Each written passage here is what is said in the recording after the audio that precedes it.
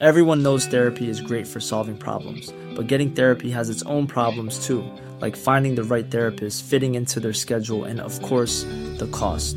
Well, BetterHelp can solve those problems. It's totally online and built around your schedule. It's surprisingly affordable too. Connect with a credentialed therapist by phone, video, or online chat, all from the comfort of your home.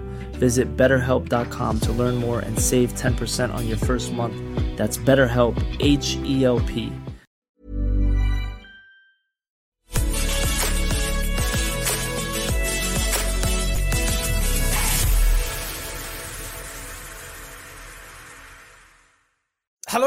Hello everybody. Welcome to the show.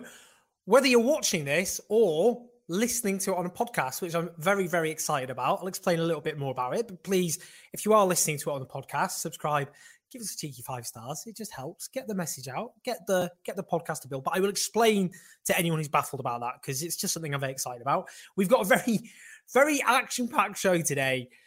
Woo! So, in this era of crisis, we're generally lurching from one catastrophe to another calamity. And this week, there has been one mighty standoff involving the European Union, AstraZeneca, and the UK. What on earth is going on? I know a lot of people are extremely baffled about what's been happening.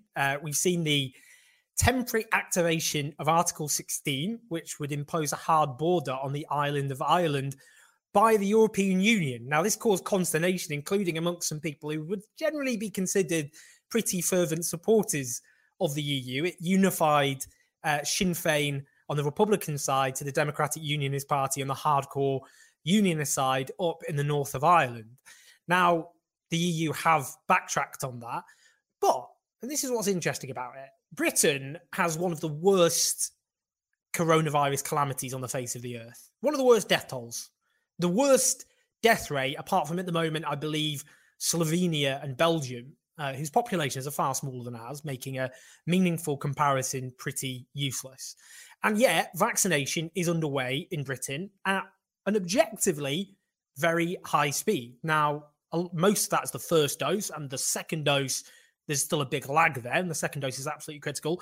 But in the European Union, there is a big problem with vaccination. Now, a lot of this is, and we're going to talk about this dispute kicking off between the EU and AstraZeneca about the responsibilities the EU believes AstraZeneca has. There's a production crisis.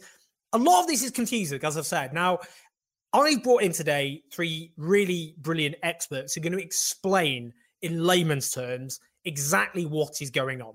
What is the nature of this crisis? What's going on with vaccination? The problems in the European Union, but also Big Pharma, because I think Big Pharma, a lot of people are, maybe some illusions are being sowed in Big Pharma. So we're going to talk about that as well and the wider issues of vaccination, not just here in Britain, but elsewhere, because we're not going to be safe in Britain in any case if we have mass vaccination that's successful here. Our own future depends on mass vaccination across the world, but of course, the lives of other people in other countries is also the most critical thing. So we're going to talk about a lot of these issues. Right, enough spiel. Let's go straight into this. I'm going to introduce first our first expert, who is Dr. Siva Thambisetti. Thank you so much. And I should explain, Associate Professor of Intellectual Property Law at the London School of Economics. We're really honoured to have you. So thank you so much for joining us. Oh, thank you for inviting me. Do you know what? A lot of people don't understand patents. They just don't get them. Do you want to explain, could you explain in layman's term, what do we mean by a patent and how does it working in the pharmaceutical kind of context? Okay, so no pressure, very simple question there to start off with. Actually, it's not a simple question because there are many ways in which I can answer that. A sort of formal answer would be simply to say a patent is a property right to exclusively make, use, sell, import, export what is held under that patent. So in the case of inventions in pharmaceuticals, it would be the patent that gives the exclusive right to the patent holder to make, use, or sell that invention. Now, this formal explanation of what a patent is does not tell us how it actually works in real terms. When we think of patents and pharmaceuticals, we tend to think of one patent for one product. So the coronavirus vaccine has one patent. But it often, in the case of pharmaceuticals, does not work in that way. Every successful product that goes to the market may have several patents on that one product. And in the case of very successful drugs, it could be as high as over 100. So navigating access to technology might well involve navigating hundreds of patents on a single product. Another way to answer the question is to say a patent gives an incentive to inventors to engage in that inventive activity and come up with the invention. This is also an incomplete story because this assumes this story of one invention, one patent holder, or one inventor assumes that the patent holder was instrumental and solely instrumental in coming up with that invention. So what it might ignore is a lot of the collaborative effort that went into creating that invention. It might ignore the sort of structural facilities that went into producing that invention. But most importantly, in my mind, it prioritizes individual effort, right? It sort of valorizes this heroic inventor that individually produced this invention. The story is often much more complicated. There may be collaborative work. There may be very important inputs that have been funded by public money. And certainly in the case of the vaccine, we've seen much of this inventive work has been funded in different countries with public sector money. Does that answer your initial question, Owen? I can keep going. No, it does. It does. I mean, just I suppose to kind of, bring it into kind of, I suppose I'm devil's advocate here, but people say, look, come on, the patent incentivizes scientific advance, scientific research in the pharmaceutical industry. Like it or loathe it, there needs to be incentives. This is it. So what is true is that this is the only incentive this industry knows, right? We've worked with the patent system for several decades now. So when you say, we must have patents in order to get innovation in the pharmaceutical sector, we wouldn't know any different because we've not really tried any other systems. And there are some efforts now to undertake open innovation. So for instance, there's Chas Buntrao, professor at Oxford, is initiating, spearheading a big effort at open innovation for drug discovery, for instance. Patents in pharmaceuticals tend to have a slightly different narrative because of the investment that's required for clinical testing and passing regulatory approvals, which is often an expensive process with a long pipeline. But often the story here is, the age-old story of public cost and privatizing the profit. So many of these inventions initially start off at academic departments, funded by public sector grants, funded by public monies. And when it comes to the clinical testing stage, that's when it's often taken over by private pharmaceutical companies. And it's interesting that, in this whole controversy around the EU and what's recently transpired in the last few days, the EU has come out with very interesting wording. It said, vaccines are a common good. It's a public good. But there is no common good unless there are any limitations placed on how that information might be used.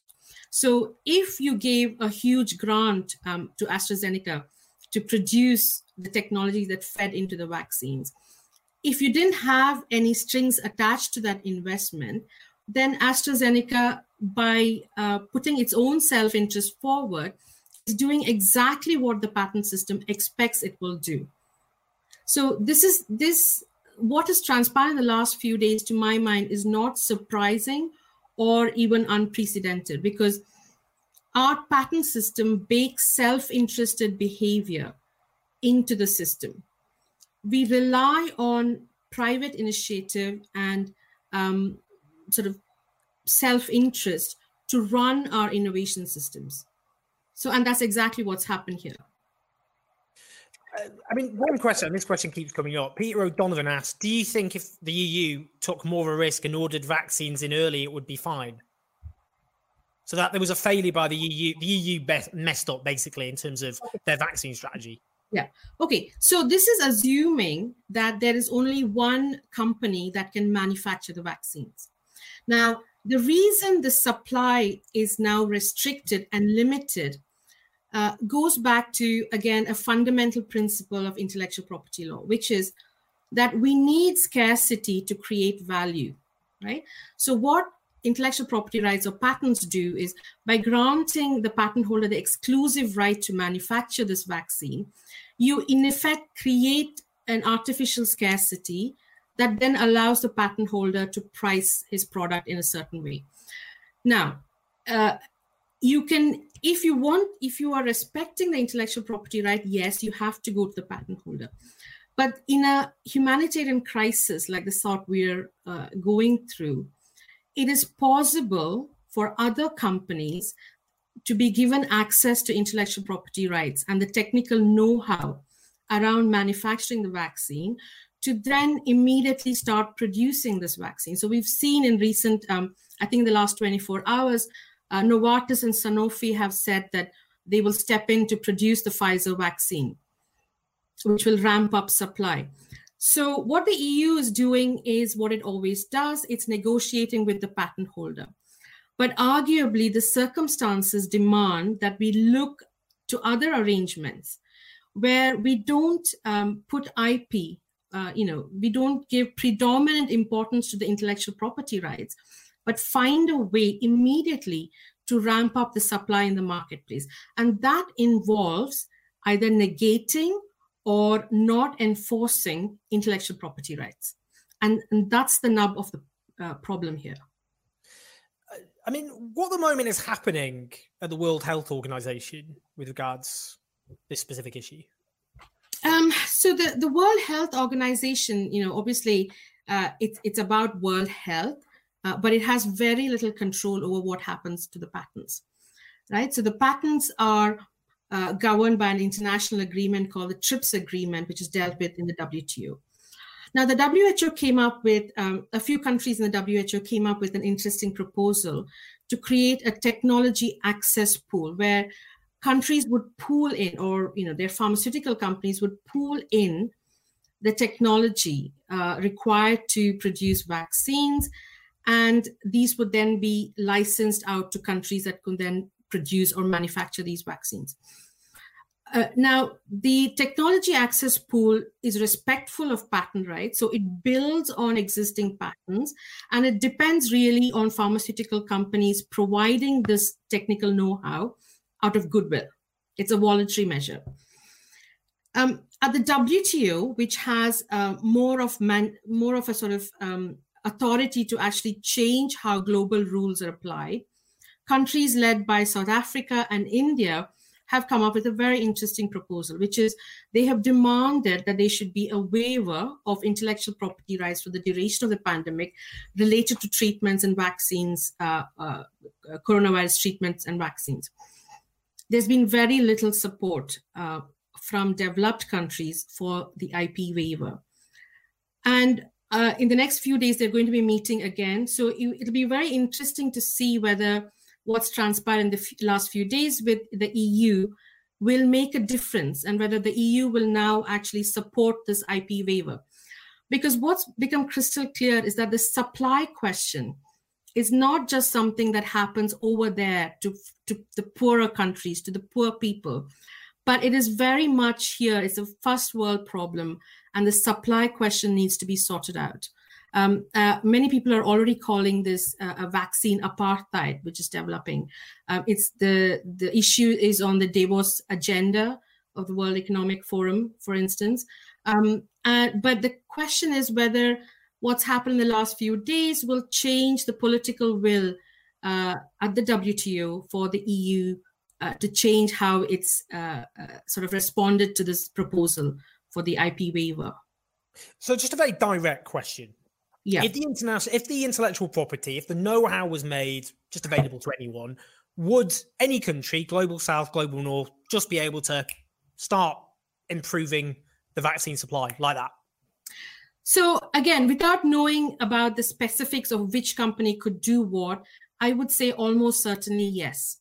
Now, around this issue, there's been a lot of there's been some tired tropes, as Tahir Amin, who's a well-known activist in this field, calls it, of suggesting that even if we made IP or technical know-how available, these developing countries with their poor technical expertise would not be able to manufacture the vaccine.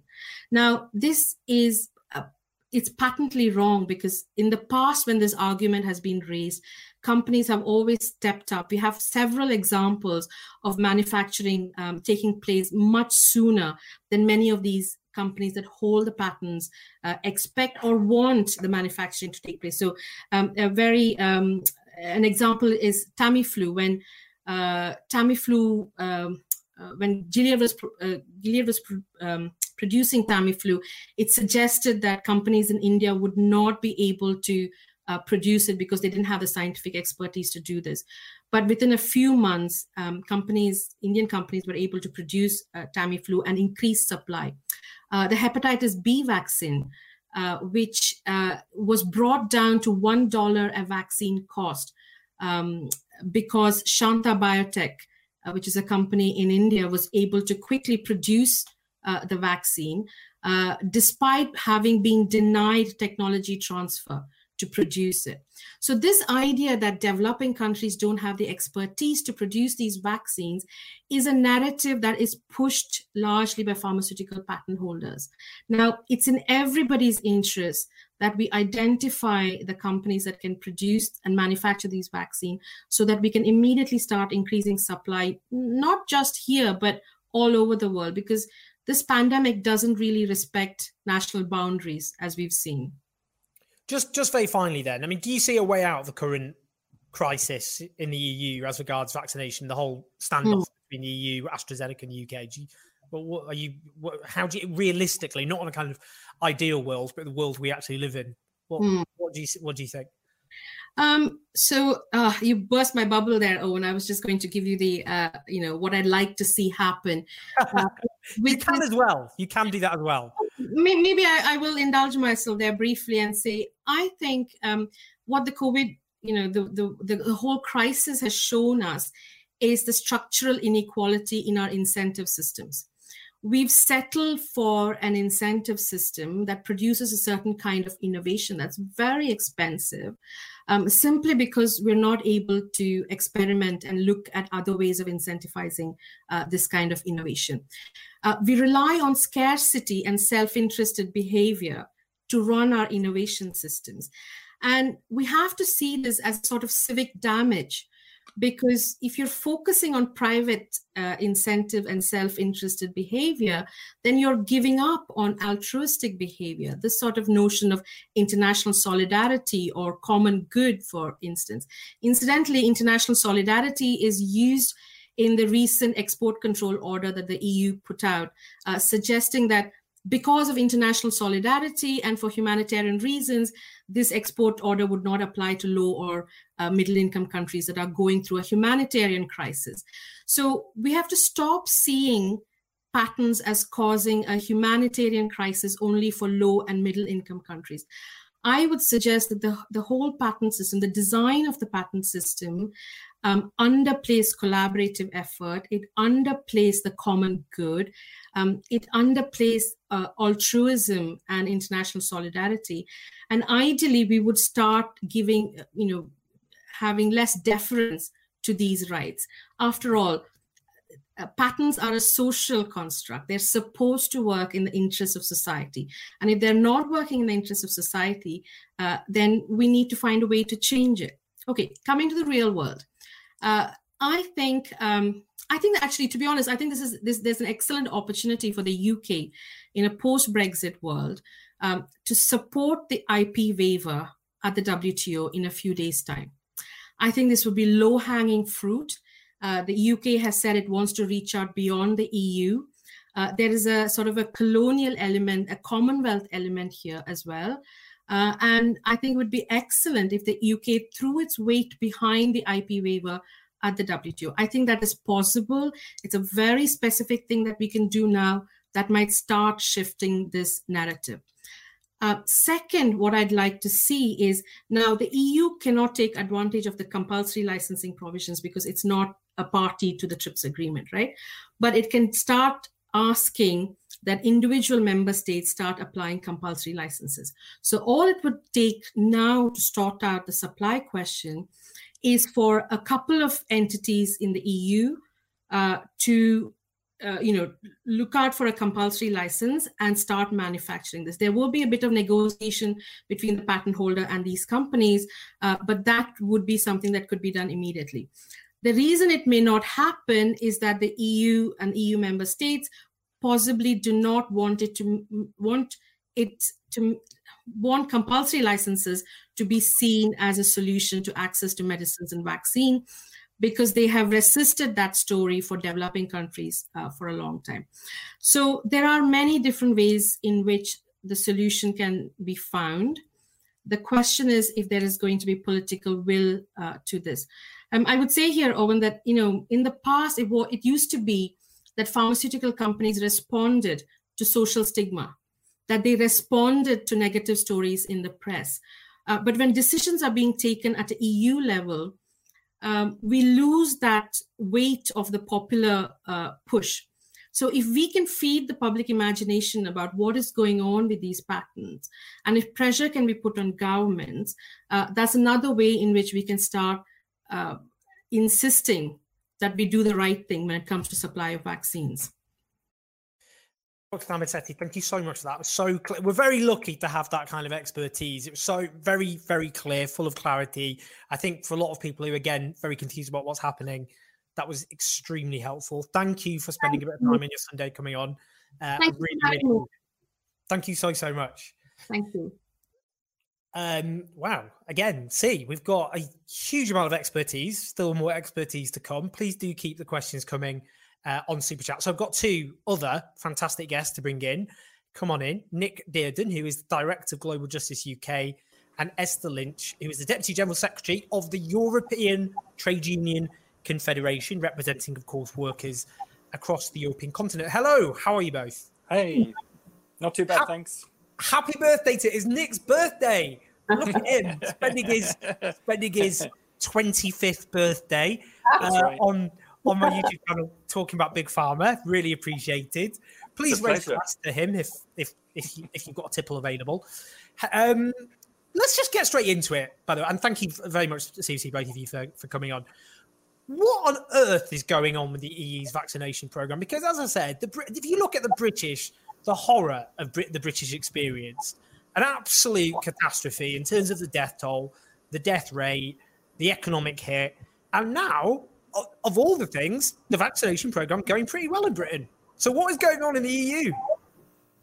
Well, what I would say is that the EU strategy has a lot of merit to it. So the idea that instead of member states competing with each other, both for access to the vaccine and for supply dates, that you would pull that together and you would not allow to develop within the European Union the type of vaccination nationalism that this episode has brought to the fore. So that's the first thing to say. There is a merit in having a combined approach, not based on competing between member states.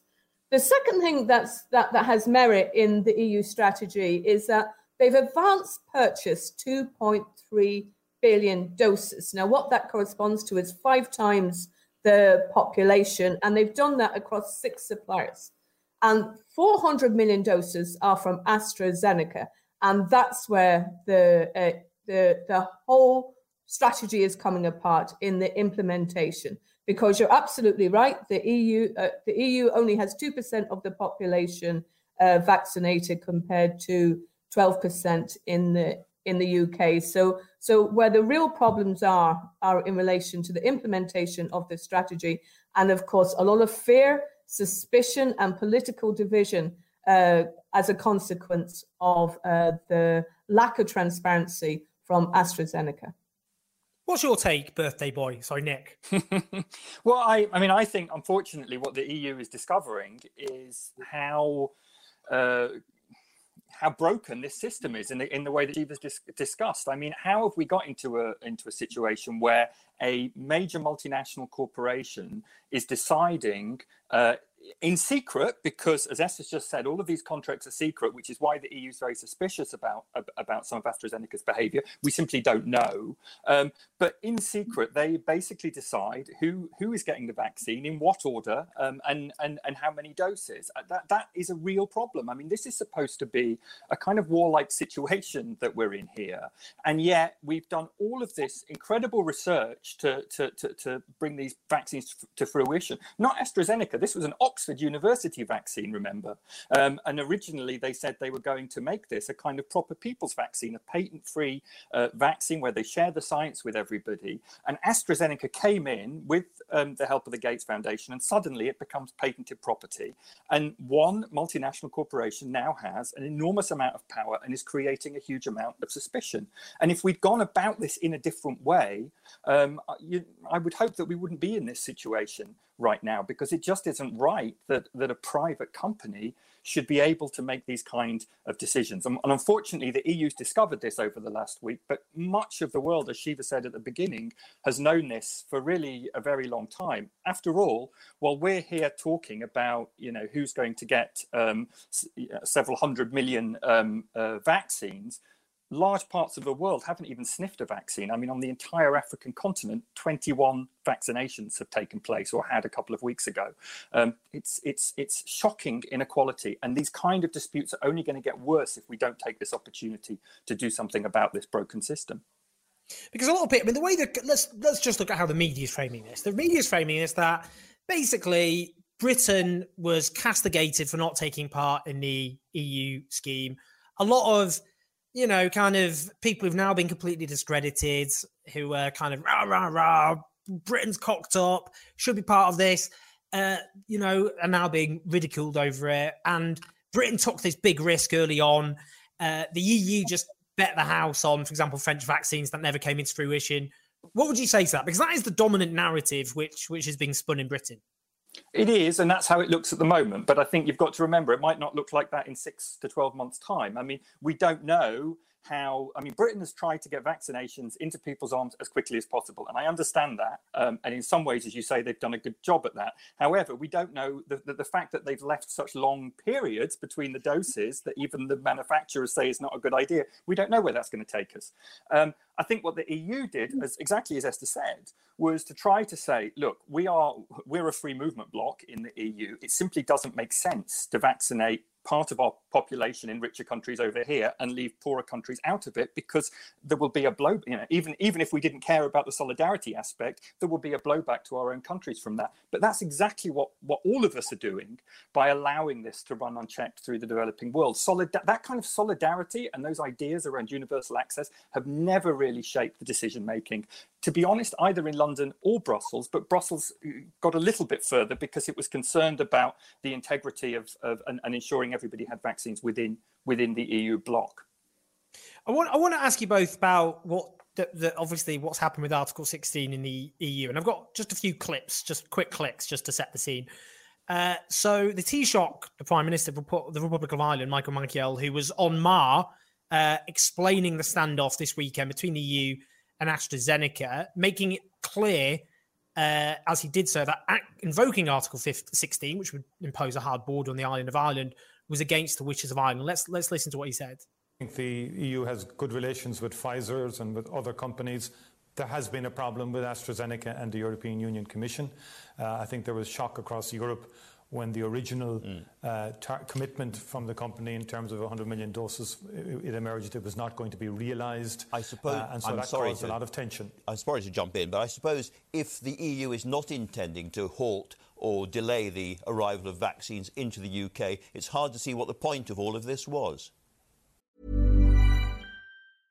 How would you like to look 5 years younger? In a clinical study, people that had volume added with Juvederm Voluma XC in the cheeks perceived themselves as looking 5 years younger at 6 months after treatment. Look younger, feel like you. Add volume for lift and contour in the cheeks with Juvederm Voluma XC. Reverse signs of aging by adding volume to smooth laugh lines with Juvederm Volure XC. For important safety information and to find a licensed specialist, visit Juvederm.com. That's JUVEDERM.com. Not for people with severe allergic reactions, allergies to lidocaine, or the proteins used in Juvederm. Common side effects include injection site redness, swelling, pain, tenderness, firmness, lumps, bumps, bruising, discoloration, or itching. There's a risk of unintentional injection into a blood vessel, which can cause vision abnormalities, blindness, stroke, temporary scabs, or scarring. Talk to a licensed specialist to find out if it's right for you. When you're ready to pop the question, the last thing you want to do is second-guess the ring. At BlueNile.com, you can design a one-of-a-kind ring with the ease and convenience of shopping online. Choose your diamond and setting. When you find the one, you'll get it delivered right to your door. Go to BlueNile.com and use promo code LISTEN to get $50 off your purchase of $500 or more. That's code LISTEN at BlueNile.com for $50 off your purchase. BlueNile.com, code LISTEN. Well, the point was transparency in terms of the relationship between AstraZeneca and the EU Commission. There's a very fair point there, Andrew, which cannot be brushed aside either. The problem is the Commission took the wrong mechanism in invoking Article 16 of the protocol to deal with it. Now, the Tories here are making political hay out of that. Let's listen to what Michael Gove had to say. Well, I think the European Union recognised that they made a mistake in triggering Article 16, which would have meant the reimposition of a border on the island of Ireland. But now the European Union have stepped back, and they've stepped back following clear conversations that the Prime Minister has had with the European Commission President. But it should be said before the British government get too rah-rah about this, that they themselves have threatened to activate Article 16. Let's listen to Boris Johnson a while back. Gentlemen, I can tell him that at the moment goods are flowing effectively and in normal volumes between Great Britain and Northern Ireland. So far, no lorries have been turned back.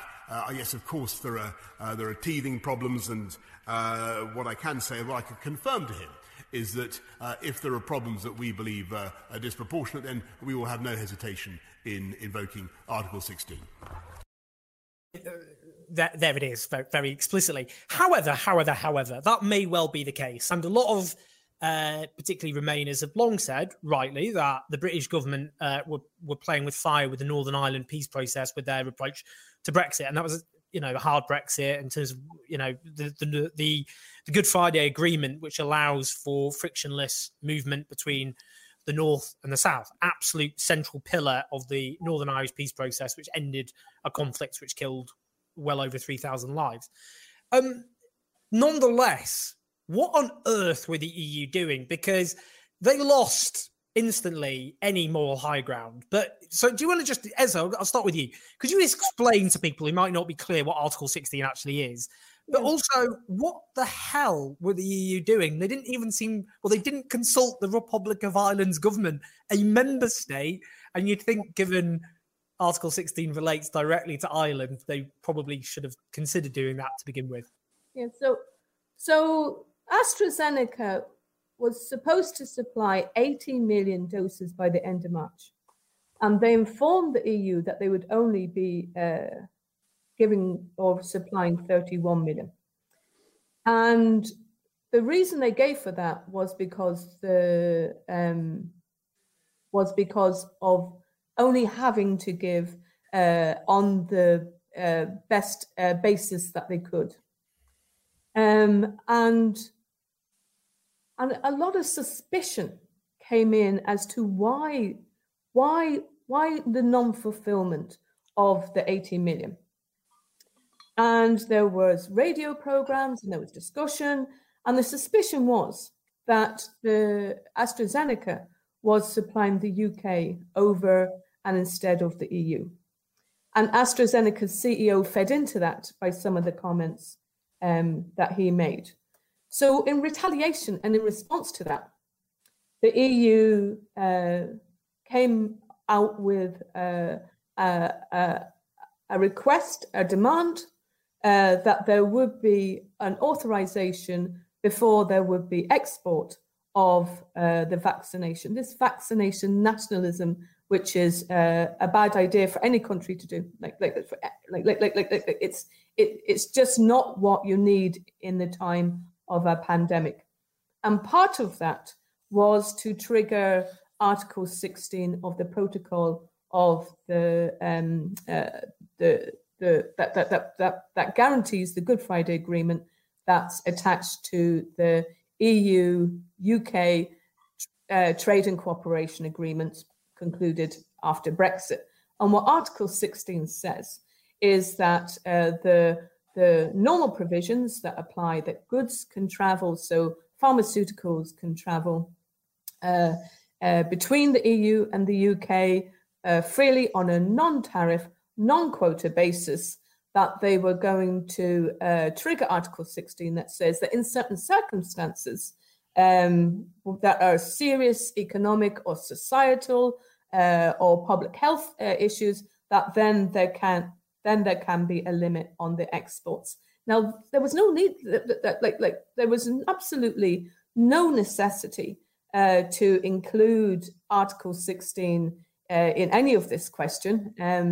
And I think quite rightly, the EU very quickly backed down and removed that threat.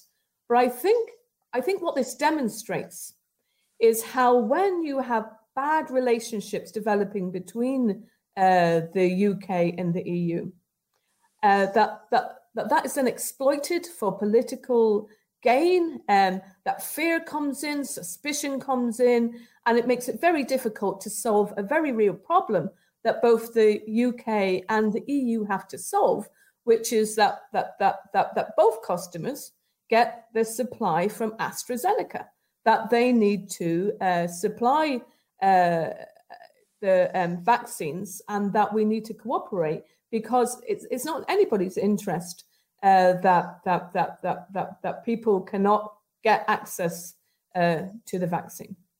What do you think, Nick, in terms of the whole Article 16 question? I mean, I think it was a really very foolish thing for the European Commission to do. They've obviously had a very bad week last week, and it really kind of crowned it off, didn't it? I mean, I could hardly believe it when I saw it on Friday night. You know, given all of the campaigning that people like me have been doing over recent years to prevent the British government trying to put a border across Ireland. And when you come out with something that kind of unites all of the parties in the north of Ireland, the Irish Taoiseach and the British Prime Minister, you know, you've done something pretty stupid. And, you know, as Esther said, they rescinded that decision pretty quickly. But I think, you know, it's absolutely symbolic of how nasty some of these disputes are going to get. And of course, in this case, you know, it feeds on Brexit. I mean, none of this has been helped by Boris Johnson, Michael Gove and others kind of trying to claim that we're the whole reason that we've developed this vaccine so quickly is because of Brexit, which of course it's got nothing to do with. But both sides, I think, have increased the rhetoric over the last couple of weeks in a really unhelpful way.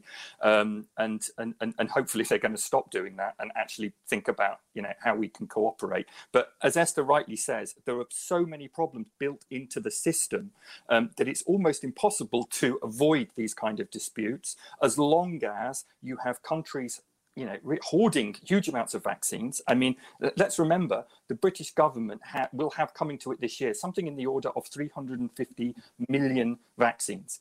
For a population of 70 million people, we have far, far more than we need. Of course, there is going to be a short-term supply issue in terms of when they get here. But basically, this year, we're going to be able to vaccinate the entire population.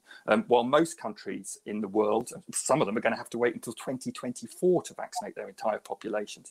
So there are real problems here built into the system, which, as Shiva said at the beginning, incentivizes kind of selfishness and me first. And what we've seen over the last week, unfortunately, is a really unpleasant example of that in our own country.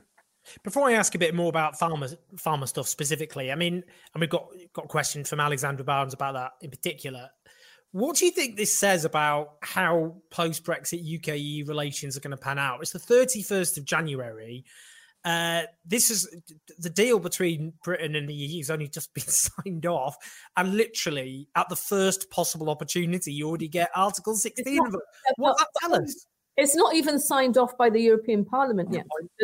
So the ink isn't even dry. So people say the ink's genuinely the ink isn't even dry, and there's a number of committees that have yet to be established that are going to work out all of the ins and outs of everything that's of real interest to working people, like when they can work, under what conditions they can work, their qualifications, when will they be respected, And there's so much that still has to be decided.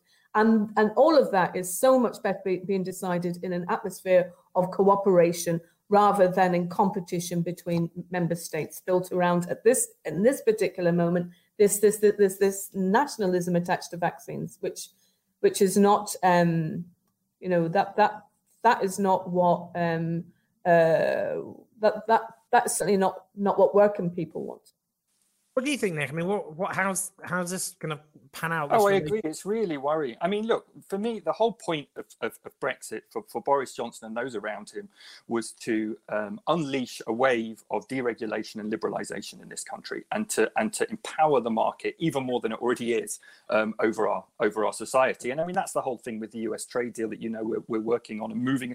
I mean, tomorrow they're going to ask to join the Trans-Pacific Partnership too, another toxic deregulatory trade deal. And so I think these disputes are going to get worse and worse, because there's no question about it. This government doesn't want a kind of cooperative relationship with the rest of Europe. It's looking elsewhere, because by signing trade deals and engaging more in deepening our relationships with other parts of the world, that it will enable them to fulfill this kind of ideological project, which is all about trampling over our rights, protections and regulations and all the rest of it. And if they can dress that up in a kind of nationalistic argument, a kind of nationalistic battle, they hope that they may be able to keep enough working people in this country who are actually going to see their interests degraded and threatened and harmed by this government. They think they're going to be able to keep them on side by these kind of nationalistic, this nationalistic rhetoric. It's really dangerous, and it's really important that we all fight against it, I think.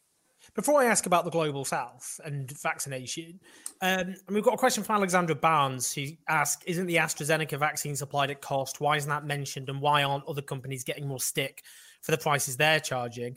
But also, Peter O'Donovan does raise an important question about the French and Germans sending out misinformation about the Oxford vaccine. Now, what Peter's talking about there is very unhelpful leaked information, supposedly from the German government to German newspapers, suggesting wrongly, and it's important to say wrongly because anti-vax sentiment is deadly, that the AstraZeneca vaccine was only 6%, had 6% effective rate over for those over 65, the most vulnerable population, of course, to coronavirus. And Emmanuel Macron, the president of France, publicly declared that, which was astonishing behavior, not least in France, which has the most the biggest problem of any European country, according to the research, with anti-vax sentiment. I mean, so yeah, who wants to? Do you want to start, Esther? Yes, those questions. I can confirm, because the published contract for AstraZeneca, it's the only contract that's been published, is that it's on a no profit, no loss basis. The person who wrote in is right about that. That's what the contract says. We know from a tweet from a health minister in Europe that the cost per dose is slightly less than €2. And it's true. The same tweet said that other vaccines were higher cost, and the highest one being €18. So that is true. I don't know how that feeds into the suspicion and fear, and the suspicion and fear being that perhaps if somebody else is paying more. And certainly the first speaker we heard today from the LSE, the doctor of patents there, she was very clear about how embedded within the thinking of the companies is that you maximize the profit, even if this particular contract is on a no loss, no profit basis. In terms of when I opened up, I said about the benefit of mixing your pool of vaccines, and I think that is one of the benefits of the EU strategy, is to deliberately do that, is to have different vaccines available, because it would seem that some of them are more effective in older people, but I'm not in any way qualified to say anything other than if I was offered a vaccine, I personally would take it. I hope I get it soon. And I would encourage my family, my friends to take it. There's so many workers on the front line desperate for it, like whether you're a bus driver or a care assistant or a shop worker, and all of them anxious to get it and can't get it. So I have no time for people who try to spread fear, whether it's prime ministers trying to spread fear or whether it's the people online who just come up with, all of these accusations which were unfounded.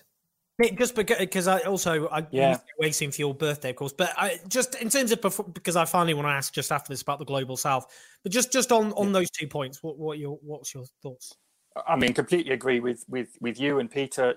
I think what Macron said again on Friday just astonished me, and the German government too. It's really unhelpful. And what can you say? It was just a terrible week for European politics. It was awful. But let me take Alexandra's point about the AstraZeneca and the cost. So yes, of course, it's great that they've promised to distribute this cost-free during the pandemic. Other companies haven't and are charging quite a lot, like Pfizer. But let's be a bit careful. One of the problems is we don't really know how they calculate cost because everything is so secret. And what we discovered a couple of weeks ago was that, as Esther said, while most European countries are buying the AstraZeneca vaccine for $2 a dose, South Africa suddenly was charged $5.25 a dose. So that's very strange. And again, we don't know why. Nobody will say why. That we don't know how the tiered pricing works. But there's a real problem there that a country with no vaccines, which is desperately, has its own really serious outbreak of the virus at the moment, cannot vaccinate its frontline health workers and is having to pay more than double what European countries have paid for this vaccine. Something is going seriously wrong. And again, that's the problem. We've invested so much faith and trust in a small number of multinational corporations when this medicine is so essential to the recovery of all humanity. It should be run as a public resource with public investment, especially from rich governments, but fair distribution around the world. I mean, that's in our own interests as much as in the interests of developing countries that currently don't have this vaccine. So yes, of course, it's positive that AstraZeneca said it's doing this, but we are a little bit skeptical as to if that's the case, why there is this difference in price. And at the end of the day, for goodness sake, this was a vaccine produced with huge amounts of public money, as they all have been. I mean, I've just signed up and taken part this week in the Johnson & Johnson trials, right? I know that I went up to my local health clinic. It was all being run by doctors and nurses, and the NHS is putting considerable resources into this, not to mention the enormous amount of money they've got from governments for their research, not to mention the fact that all of the revenue from this drug this year is basically coming from the public purse in a handful of massive bulk purchases. I mean, why on earth should corporations be making any money out of this? This should be a people's vaccine, and we should be able to see the science, we should be able to see the pricing structure, and we should be able to make decisions as a global public so that we can get rid of this virus, or at least constrain its running through our societies as fast as we can. So just on the global south, I just want to bring in a little clip, actually. This is Jen Schneider, who's the communications director of the Progressive International. And last week, he said this on the BBC. Vaccine nationalism is a real threat. It's something that the WHO has spoken about.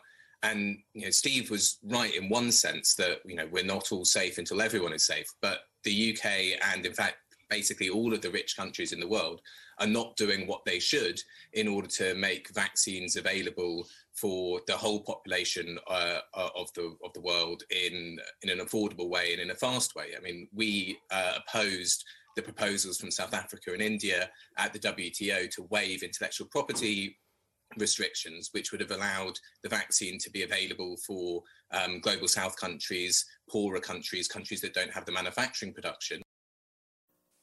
I mean, we've been talking about it all kicking off with richer countries, but what about the rest of the world? I mean, if rich countries are struggling with vaccines, what the hell is going to happen with poorer countries?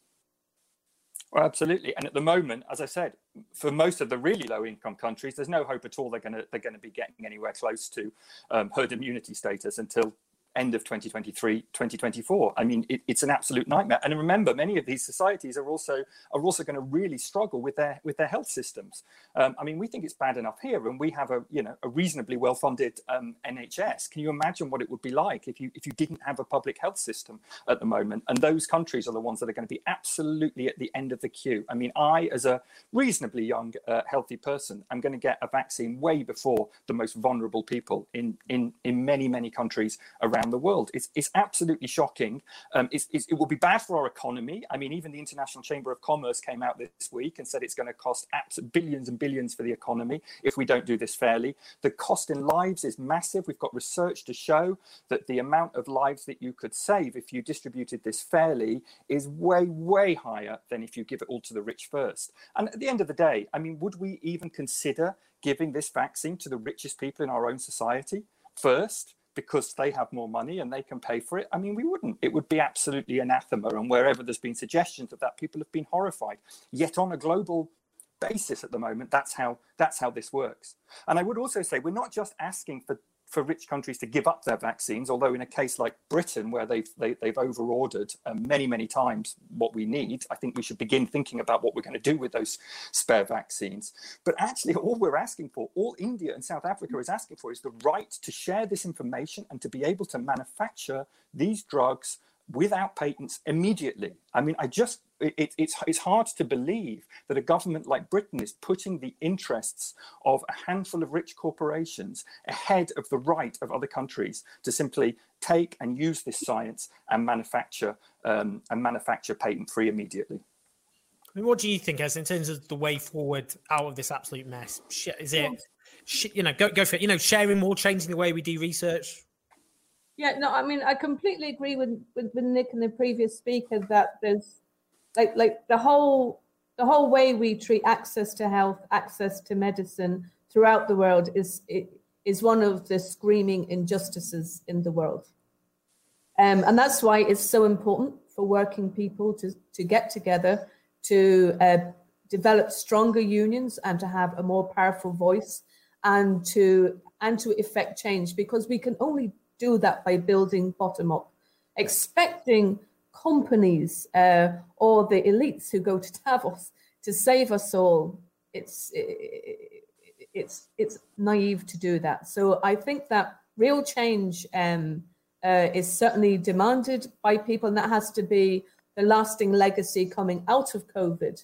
And maybe that's another program we could, or another podcast we could all come and talk about, which is the lasting legacy coming out of COVID. But I think all eyes will definitely be on the discussion happening at the WTO to say, well, how is the world justifying stopping other parts of the world not getting access at all?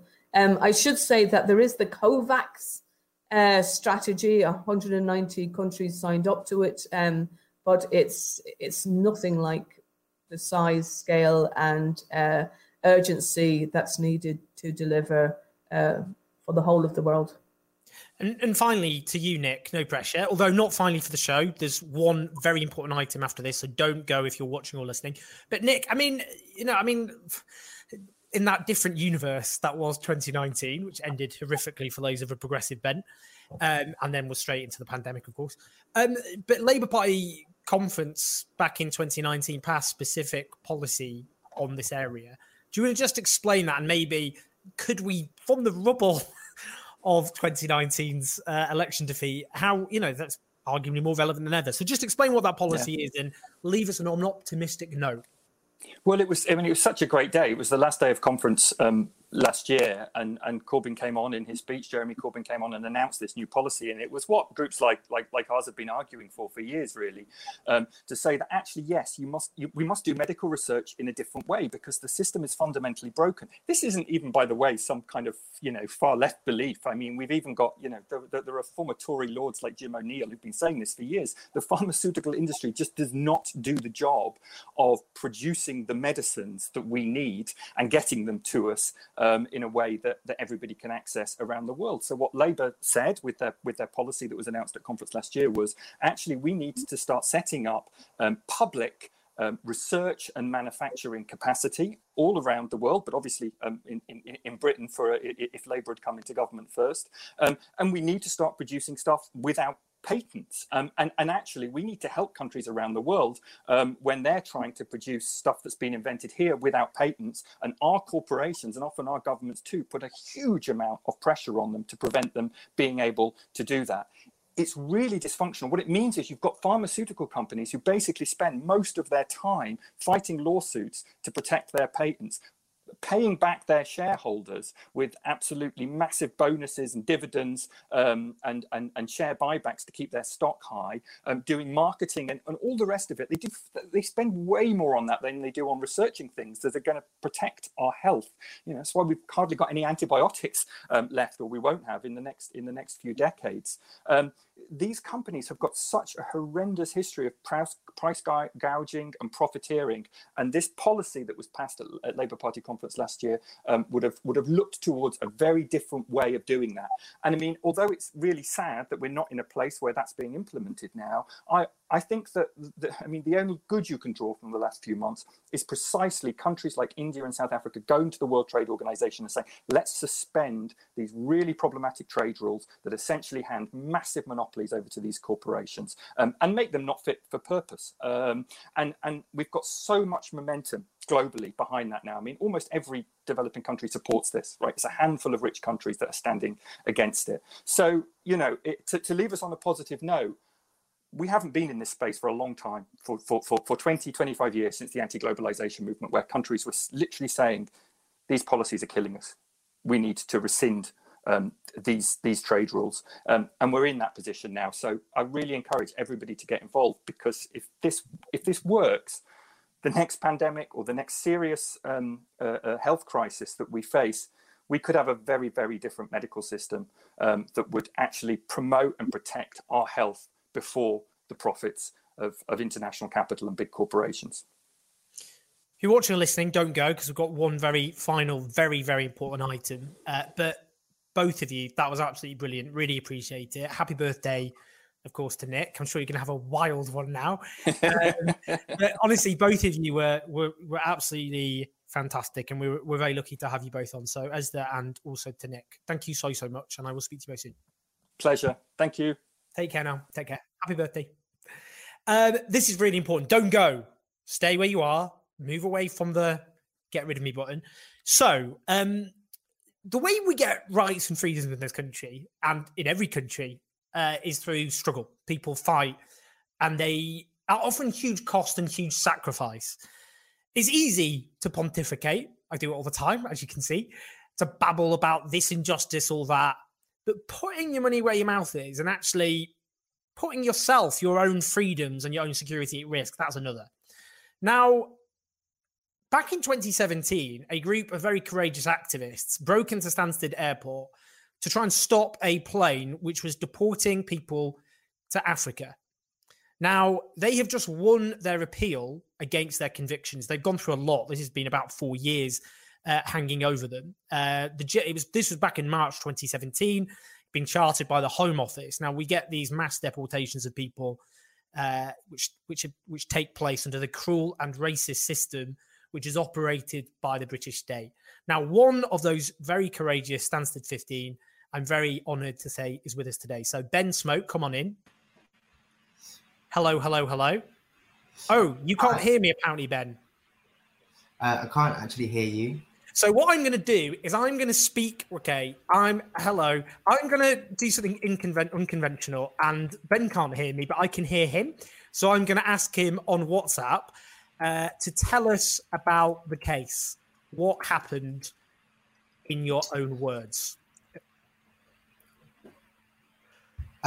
So basically, on the night of March the 28th, 2017, I was one of 15 people who broke into Stansted Airport, to a remote part of the airport. We locked ourselves around a Boeing 767 that was due to deport 56 or 57 people later that night to Nigeria and Ghana. And we did that because we knew of at least one person on that flight, not many more, who was at direct risk of violence and death if that deportation flight had have taken off. And we were locked around the plane for somewhere between 8 and 12 hours. It obviously took quite a lot of time to get us off. We were then arrested, held in a police cell, and charged originally with aggravated trespass and criminal damage, which is exactly what you kind of would have expected at that point. It then kind of transpired a couple of months later that the CPS were thinking of changing the charge to a much lesser known charge under the Aviation and Maritime Security Act 1991, which is a piece of legislation that was brought in after the Lockerbie bombing. And this obviously is much, much more serious. It carried with it a maximum life imprisonment. And at the time, I thought it was kind of a joke that it could never, ever happen. Cut to December the 10th, 2018, and after a 10-week trial, I, along with the other 14, were found guilty under that legislation. Thankfully, we narrowly avoided prison in February 2019 during the sentencing, and we set about to appeal it because obviously, patently, it is wrong to charge protesters, peaceful protesters, who were simply there to try and avoid disaster, to try and avert the death, the re-trafficking, the violence, torture of people that were due to be deported that night with terror legislation. So we fought it, and after a very, very long wait, we had our appeal hearings at the end of November last year. And on Friday, we found out that we were successful, that there was, and I quote the Lord Chief Justice here, there was no case to answer under that legislation, which is obviously a huge vindication for us. It's a huge vindication of what we did. It's, it very much vindicates us in what we've been saying all along, which is this was such an overblown use of legislation. It runs riot through our laws, through the rights that are supposed to protect us, through through proportionality, which is a core and key principle of our legal system. So it's a great kind of victory, I think, for us, and I'm feeling incredibly ecstatic about it. So the next question, tell me in broader terms how the deportation system works. So essentially, our deportation system works in a couple of different ways. So you've got these things called charter flights, deportation charter flights, which were actually brought in 2002 under the Blair government in reaction to, I don't know if you remember, but there was this huge furore around immigration and illegal asylum seekers back in the late 90s, because in 1997 there were around 48,000 people that came to this country. In 1998 it went up to around 148,000, and it's not been below 100,000 since. And the Red Tops sort of ran with this claim of illegal asylum seekers coming over here, which is patently nonsense and also can't happen. You can't be an illegal asylum seeker. You have a right to claim asylum, to apply for asylum in any country under the UN Refugee Convention. You can be a failed asylum seeker, but you can't be an illegal one. And so anyway, this was kind of the context within which charter flights were brought in. And some of the first charter flights targeted Romani women. This was in 2003. Romani women, deporting them to the Czech Republic, which, and around that time, it was from the 1970s till around that time, they were still sterilizing Romani women to stop them having children. And so this kind of tells you everything that you need to know about the sordid and horrendous foundations upon which our current deportation system is built. And these charter flights obviously carried on through Blair and then exploded. It was boom time. As soon as the Conservative government got in 2010, in coalition with their Liberal Democrat partners, implemented the hostile environment, as we know, and they just sort of went hell for leather with it. And what we know is that these flights are brutal. We know that these flights are barely legal, that people on them, as is shown by the fact that there are 11 people still in the country today that were supposed to be on that flight. One of them was found to have been a victim of trafficking and has successfully been given an asylum claim on the back of it. Another person who has been given their right to remain was here to see his son born. Another who also has finally been given their right to remain is working as a nurse in the middle of the pandemic. And these are just like a few examples. And this is 11 out of the 56, 57 that were supposed to be on that night. So my maths isn't great, but around 20% of just a standard charter flight.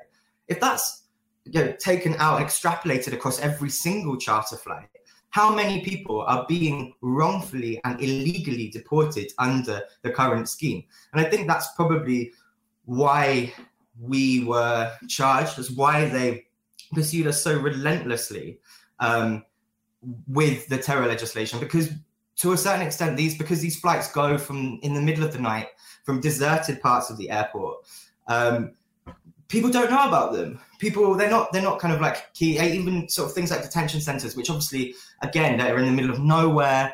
They are purposefully not just sort of like round the corner. But I feel like even detention centers kind of were slightly better known. And these charter flights they were suspended, particularly the ones to Jamaica, in the aftermath of the Windrush scandal and the Wendy Williams Lessons Learned Review, which the government has repeatedly said it will implement all of the recommendations on, included a recommendation to stop deporting so-called foreign national offenders on these charter flights because they are so patently wrong. They are so patently not fit for purpose. They are running riot, as I said, through fundamental rights, which should be applied to everybody. And everybody has the right to safety, to security. I mean, that's not even talking about the colonial legacy that we have. So yeah, that's probably quite a long and winding answer. There's so much to explain in terms of our deportation system, but that just kind of gives you a brief overview, I think. Just finally then, what's your hope about what impact your legal victory will have in terms of the struggles against deportations, but more broadly for those taking part in peaceful civil disobedience? So I think in terms of our victory, I mean, I should say I've sort of spent the weekend celebrating, feeling a little bit tender now, but and it is a great victory. It's a huge moment, and it's very, very surreal and novel to experience joy and relief, but it should be tempered with the fact that this might not be over. They could still come back and appeal us. They could still come back and try and put us on trial for aggravated trespass, both of which obviously we will fight. But as a wider kind of fitting into a wider context, we have seen a crackdown on protest over the last 10 years. We have seen what Priti Patel did with Extinction Rebellion, for example, where she vastly overused public order legislation in order to try and ban Extinction Rebellion from even meeting on the streets. We've seen the way that they have demonized activist lawyers who are simply trying to implement the law that they apparently hold in such high esteem when it suits them. So this is a great, great victory, and I feel so good about it, but it absolutely can't be the end. And there are lots of other very worrying things kind of coming down the pipeline in terms of new legislation brought in to, again, undermine the right to protest and undermine the ability of us to be able to have an impact in terms of thwarting deportations that, as I said, we know are fundamentally wrong and illegal under the very terms which are set out in government legislation and policy. So, yeah, I think the fight is far from over, and I'm very, very happy to have been part of it and to carry on.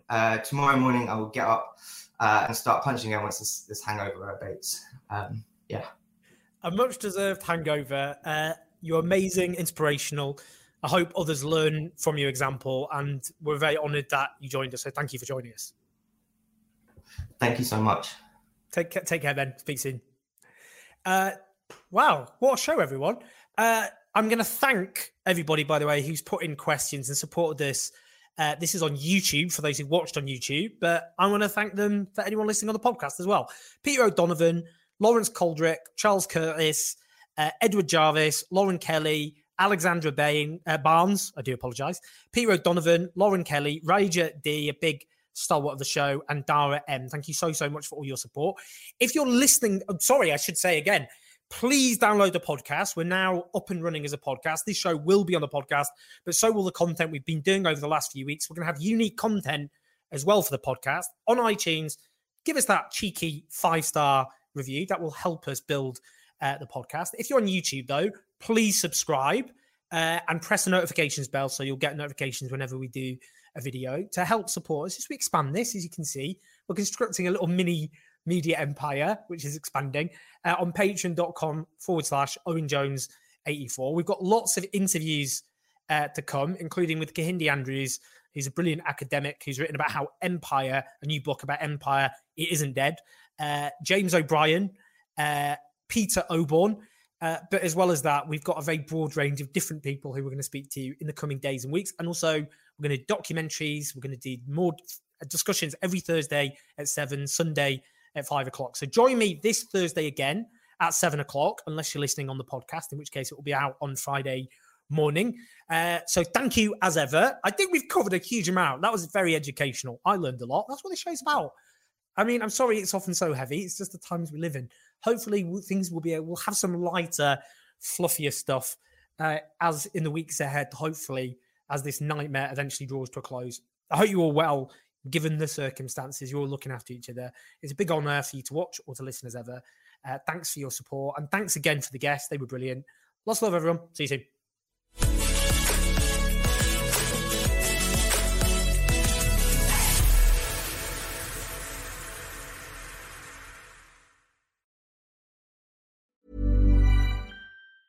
Hey, it's Danny Pellegrino from Everything Iconic. Ready to upgrade your style game without blowing your budget? Check out Quince. They've got all the good stuff, shirts and polos, activewear, and fine leather goods, all at 50 to 80% less than other high-end brands. And the best part? They're all about safe, ethical, and responsible manufacturing. Get that luxury vibe without the luxury price tag. Hit up quince.com/upgrade for free shipping and 365-day returns on your next order. That's quince.com/upgrade.